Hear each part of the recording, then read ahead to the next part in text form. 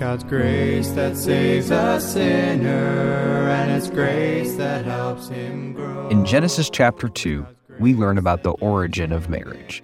The Creator of all said, "It is not good that the man should be alone." God gave us the amazing gift of marriage for us to enjoy our journey on this earth. Today, we will be learning from a series on biblical principles of marriage that will help us cultivate a God-honoring relationship. Here is Pastor Wilkerson.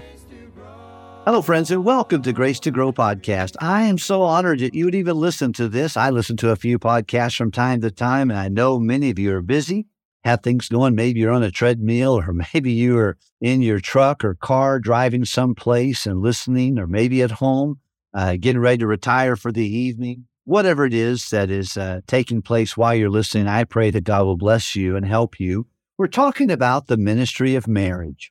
Genesis chapter 3, we have talked about Genesis chapter 2 is the purpose of marriage, and that is really to glorify God, to provide companionship to each other. It's the arena in which we can enjoy physical touch and pleasure, and then it's the optimum environment in which to raise children. We see that the problem was Adam was without a spouse, and God stepped in and provided Eve a partner for life, one in which he would need to make a priority. He said, for the cause of marriage, you leave and you cleave. You leave other relationships and you cleave to the one that God gave you. And then there needs to be an openness and a special privacy that God gives. And he tells us the man and his wife were both naked and unashamed, and nothing came between them, even clothes. There was an openness there. And then in chapter 3, we see the fall of man, and we've talked a little bit about contentment and connection. Two principles we can learn. Number one, there was a lot of things available to Eve in the Garden of Eden, and she found herself around the one thing she couldn't have.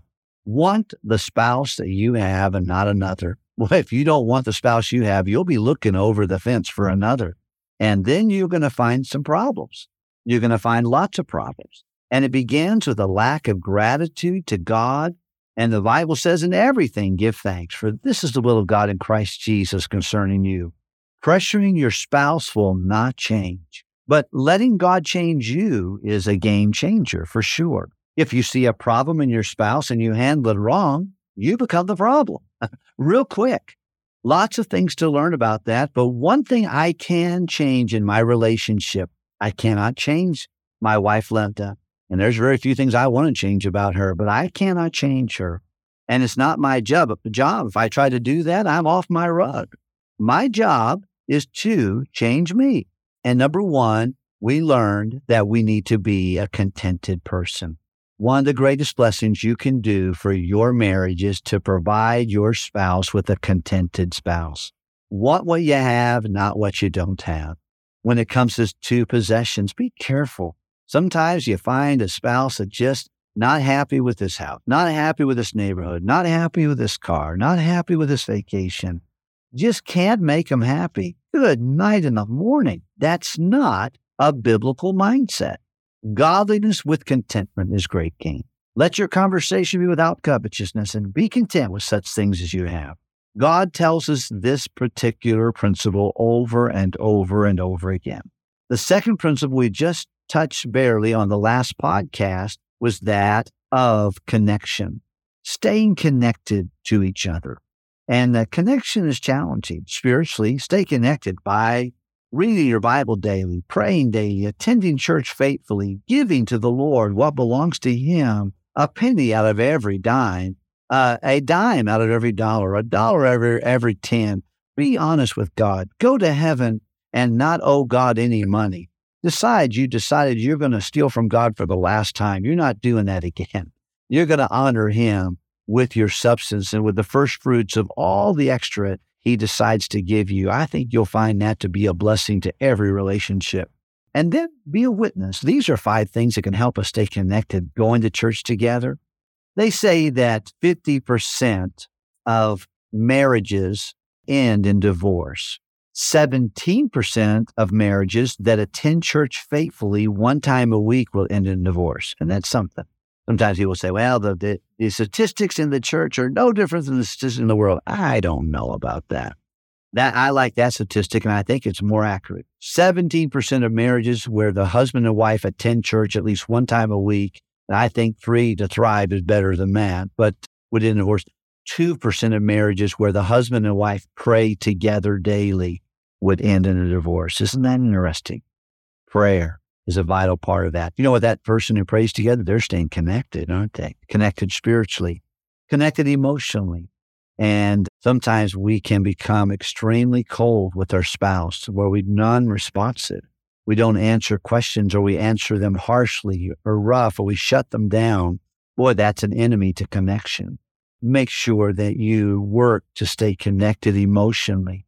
Men were usually a little more logical, and ladies are a little more emotional. God made the beautiful body of a lady to carry a baby. And because of that, there's definite challenges in her emotion from time to time. They're not bad. They're beautifully made by the Lord. At the same time, we're different. And God made us different that he might make us one. We need each other.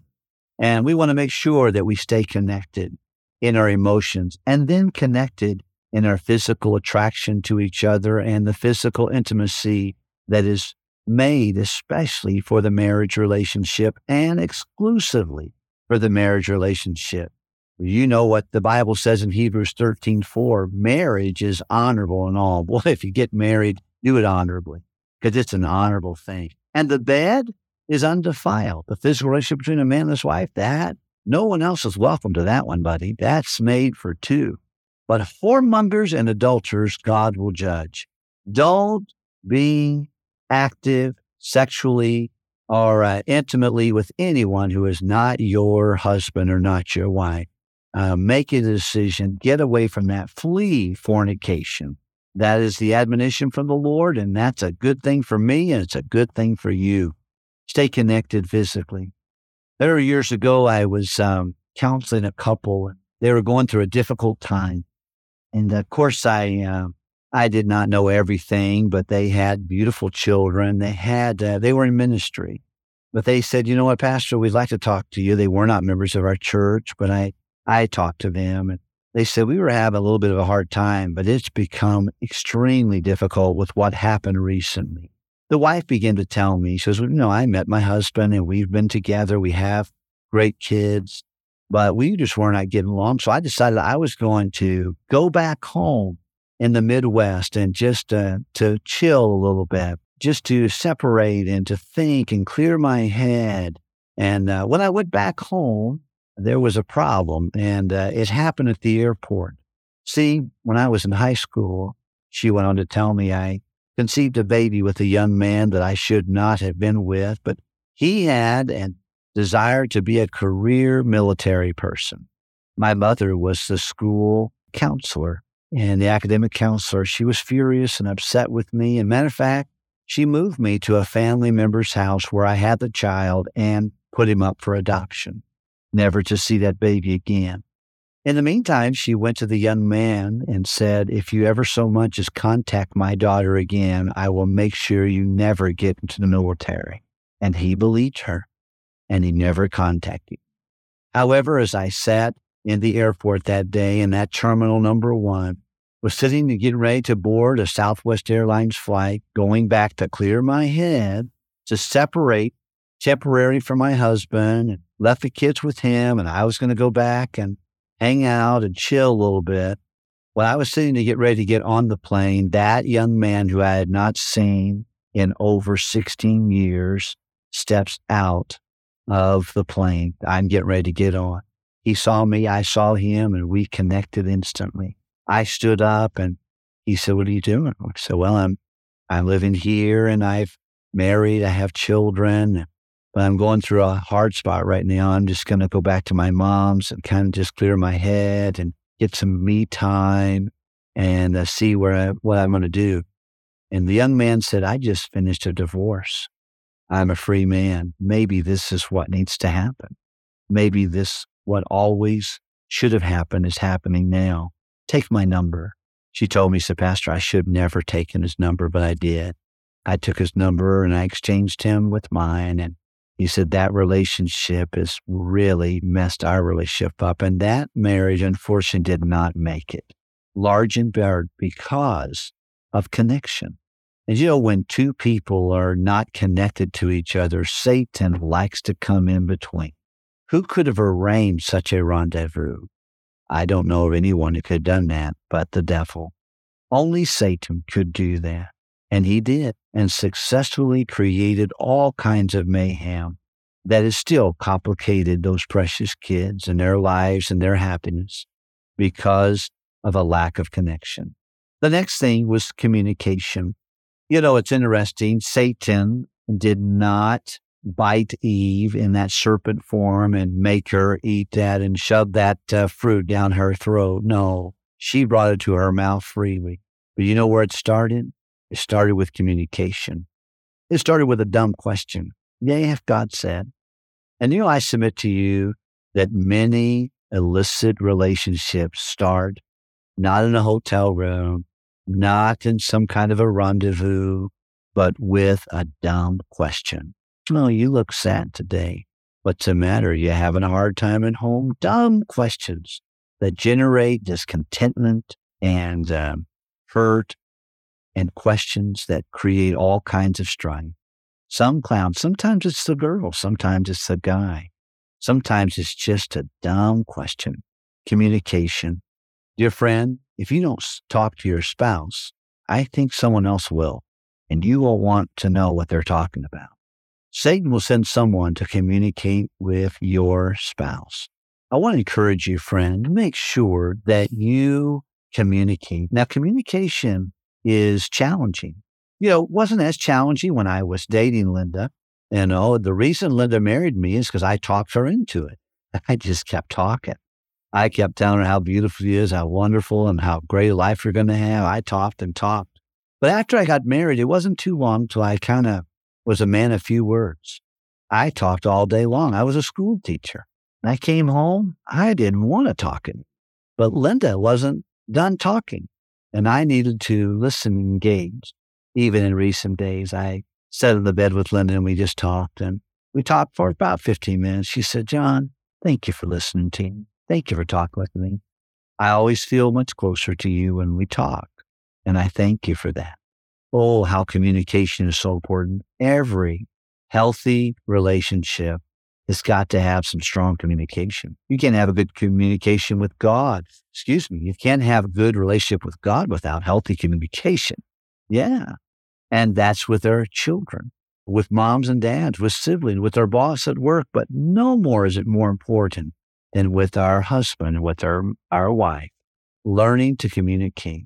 Communication is a challenging thing, and how important it is for us to stay faithfully engaged in communication. So with that in mind today, I want to encourage you, be content, stay connected, and communicate effectively. Some of us, we're yellers, aren't we? We just get loud. May I just say, the louder the volume, usually the less the communication. Be careful about that. Learn to understand that questions soften someone's conscience. Accusations harden the will.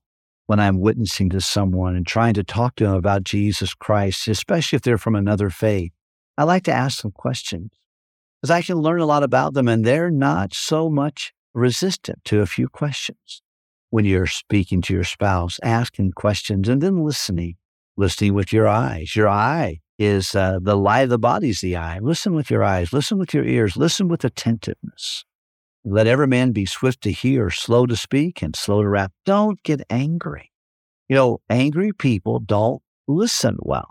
People who are angry are not good listeners to God's word. He said, look, be slow to speak, ready to listen, and slow to get angry. Don't do it. Let's make sure that we're careful about that. The wrath of man worketh not the righteousness of God. Learn to communicate effectively. We may talk about that on a future podcast.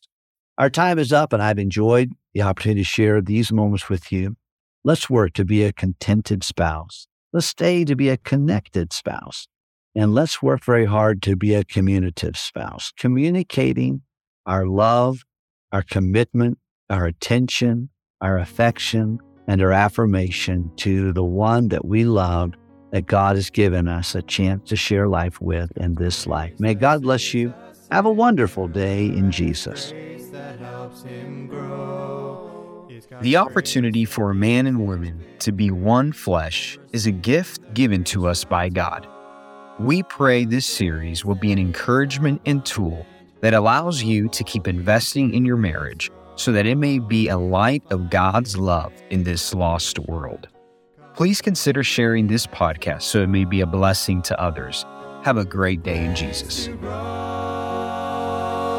Grace to know the one who gives us grace.